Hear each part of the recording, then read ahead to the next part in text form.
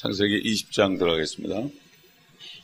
1절부터 몇 절 봉독하겠습니다. 아브라함이 그곳에서부터 남쪽 지역으로 이동하여 카데스와 술 사이에 거하였고 그랄에서는 잠시 머물렀더라. 아브라함이 그의 아내 사라에 대해 말할 때 그녀는 내 누이라 하였으므로 그랄 왕 아비멜렉이 보내서 사라를 데려가니라. 그러나 그 밤에 하나님께서 꿈에 아비멜렉에게 나타나셔서 그에게 말씀하시기를 보라, 네가 데려간 여인으로 인하여 네가 죽은 사람이 되리니 이는 그녀가 다른 사람의 아내임이라 하시더라. 아비멜렉이 그녀에게 가까이 하지 않았으므로 그가 아뢰기를 주여, 주께서는 의로운 민족도 죽이시나이까?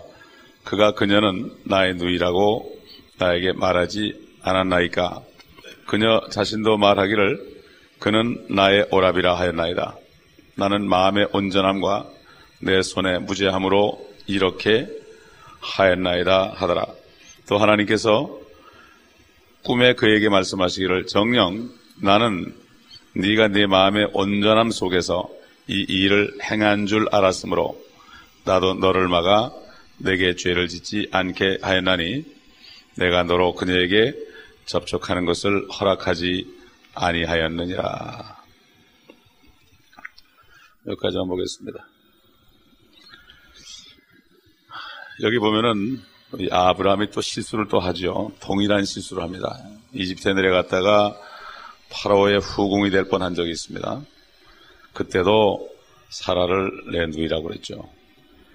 이렇게 하나님을 믿는 사람들도 계속 실패를 우리가 계속 하는 것을 우리가 알 수가 있고, 또 이것을 통해서 아비멜렉이라 그랄 왕인데 요즘 말하면 팔레스타인이죠. 그랄 왕에게도 하나님이 나타나셨고 하나님이 모든 사람들이 하는 일거일투족을 다 보시고 계신다는 것을 우리가 여기서 알 수가 있습니다. 이 아비멜렉이라는 것은 어떤 사람의 이름이 아니고 왕의 명칭이에요. 로마의 왕의 명칭이 시저인 것처럼 이집트의 왕의 명칭이 파라오인 것처럼 팔레스타인의 왕의 그 이름입니다. 아비멜렉이. 그래서 뭐 1세, 2세 이렇게 나갔겠죠. 그렇기 때문에 지금 여러 가지 면을 볼 수 있어요. 첫째는 사탄이가 하나님의 말씀이 이루어지지 못하도록 방해한다는 것을 알 수 있습니다. 왜냐하면은 첫사람이 범죄했을 때 여인의 씨가 뱀의 머리를 부숴버릴 것이다.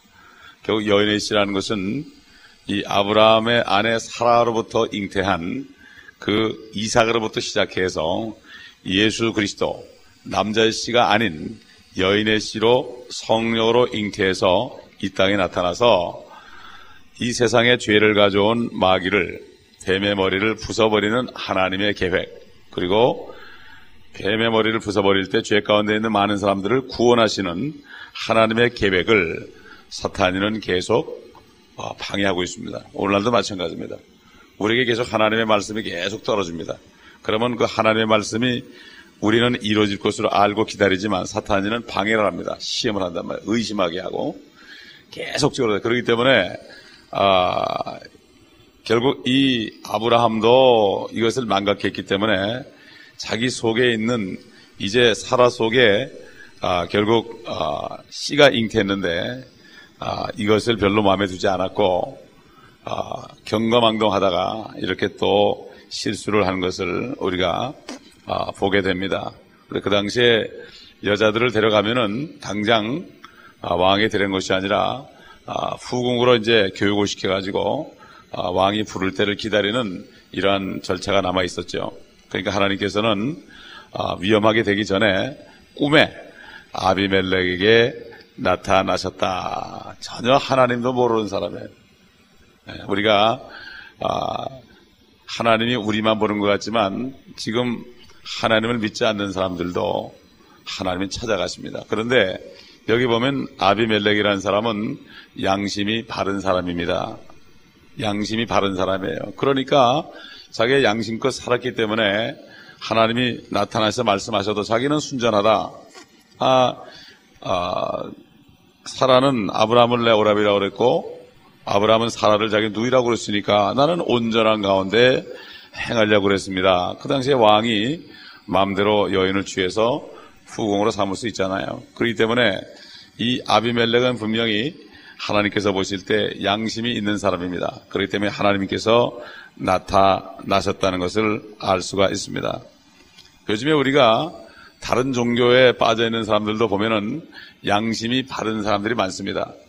오히려 크리스찬보다도 양심이 바른 사람이 많아요. 왜냐하면 그들이 복음을 모르기 때문에 자기들이 깨끗함으로 구원을 받으려는 이런 마음으로 살다 보니까 오히려 삶 속에서는 그저 개차반처럼 살다가 죄를 깨닫고 예수 그리스도를 영접함으로 구원받아서 아직 변화받지 못한 크리스찬보다 훨씬 나은 것들을 많이 봅니다. 그렇기 때문에 하나님께서는 양심을 보고 계십니다. 우리가 침례받을 때 베드로전서 3장에 보면은 그 침례받은 물은 구원을 받는 표인데 선한 양심이 하나님께 대한 응답이다. 하나님께서는 사람 속에 선한 양심을 만들어 놨기 때문에 누구든지 그 양심을 따라가다 보면 물론 양심이 죄로 물들어 있지만 그래도 그 속에는 실가닥만한 그러한 선한 마음이 있습니다. 그렇기 때문에 하나님이 그 양심을 만들었기 때문에 그 양심을 찾아가다 보면은 하나님을 더듬어서 만날 수 있을 것이라고 했어요. 그렇기 때문에 하나님은 여러 가지 자연 계시를 통해서 또 하나님의 말씀을 통해서 계속 그냥 문을 두드리지요. 그렇기 때문에 어떤 누구도 핑계치는 못한다. 자기 양심이 깨끗하게 살려가는 사람은 결국은 하나님을 나중에 만나게 된다.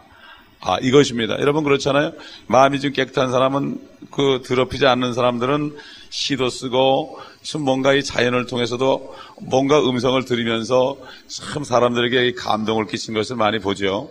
그렇기 때문에 사실 여기 아비멜렉이라는 사람이 성경에 나타났다는 거 우리가 잘 생각해야 됩니다.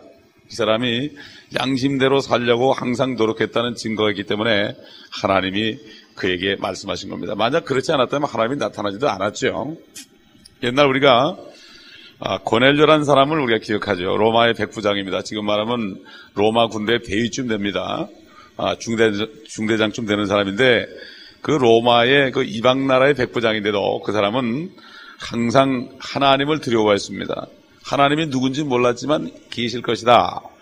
하나님을 두려워했고 또 하나님이 창조하신 사람들을 귀하게 여기고 구제하기에 힘썼고 시간을 정해놓고 하나님께 기도했다고 그랬습니다. 누군지 몰라도 하나님이 계실 것이다. 그래서 기도했다. 이렇게 얘기했습니다. 옛날 우리 조상들도 하나님이 누군지도 잘 모르면서도 그냥 물을 떠놓고 빌고 그랬잖아요. 더듬었죠. 그러다가 많은 불교 신자들이 크리스찬이 됐지 않습니까? 유교 신자들이 크리스찬이 됐습니다.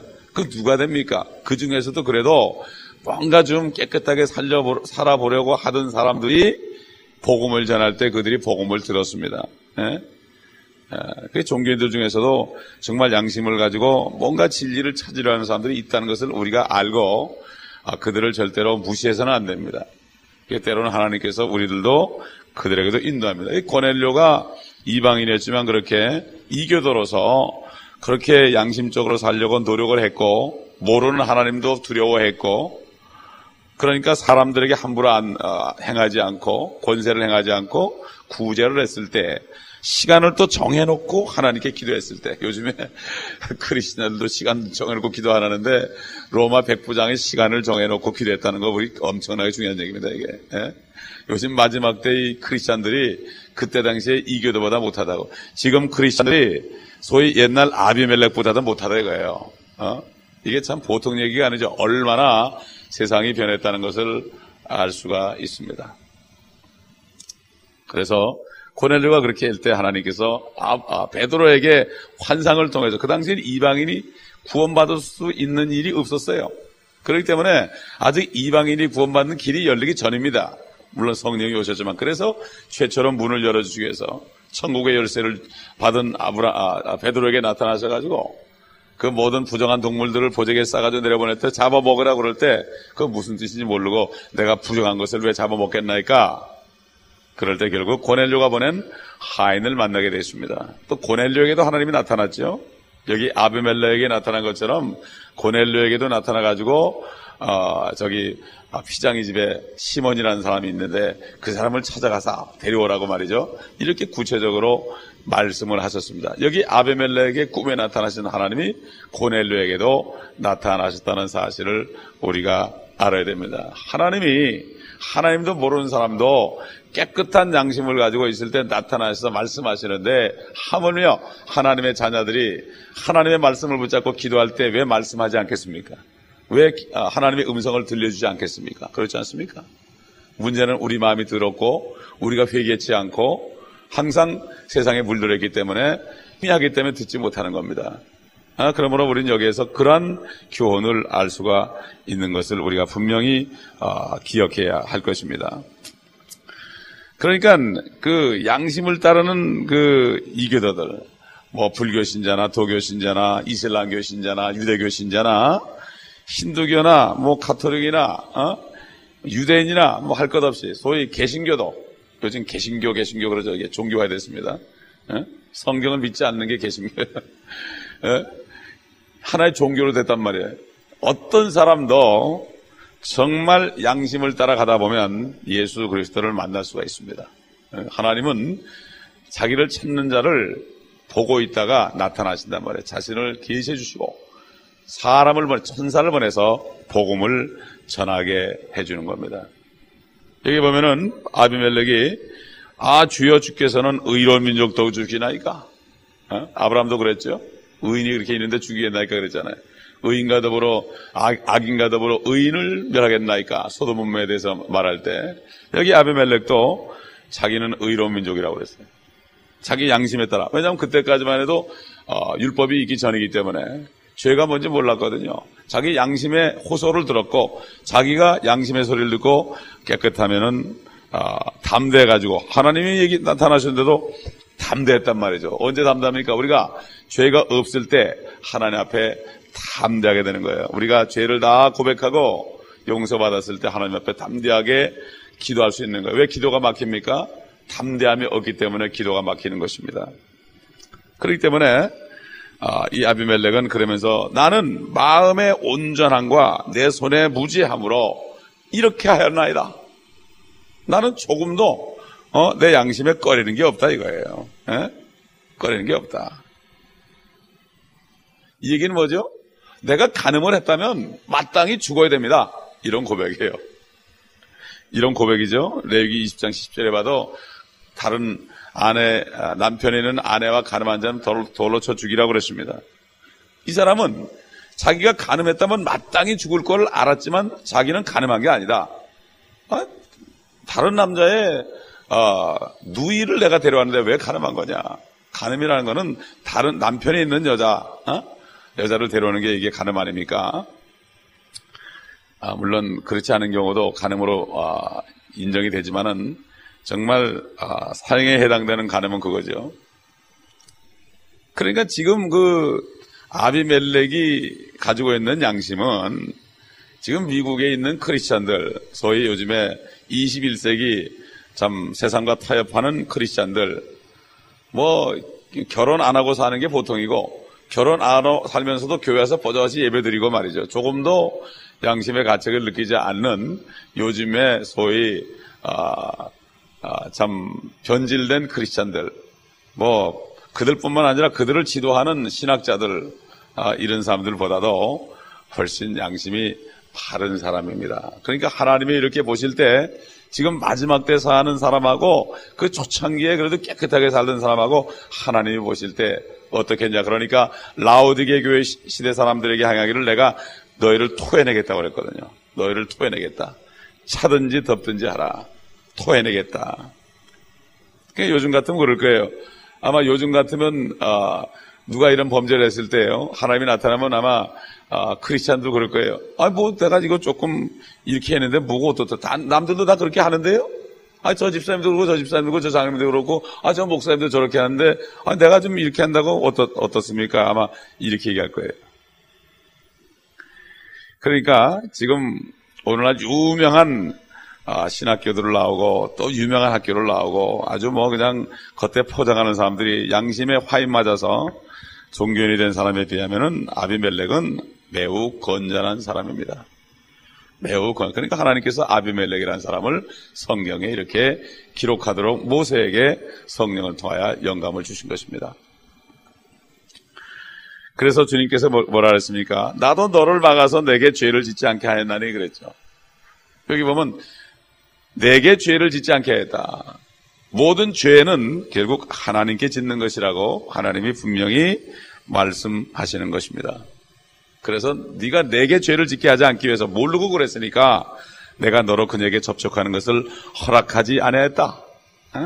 이 접촉이라는 것은 손으로 만진다는 뜻도 있지만은 어떤 육체 관계를 말하죠. 그러니까 죄라는 것은 여기 분명히 계시하는 것은 기본적으로 하나님께 짓는 것이고 범하는 것이라는 사실을 우리가 알아야 됩니다.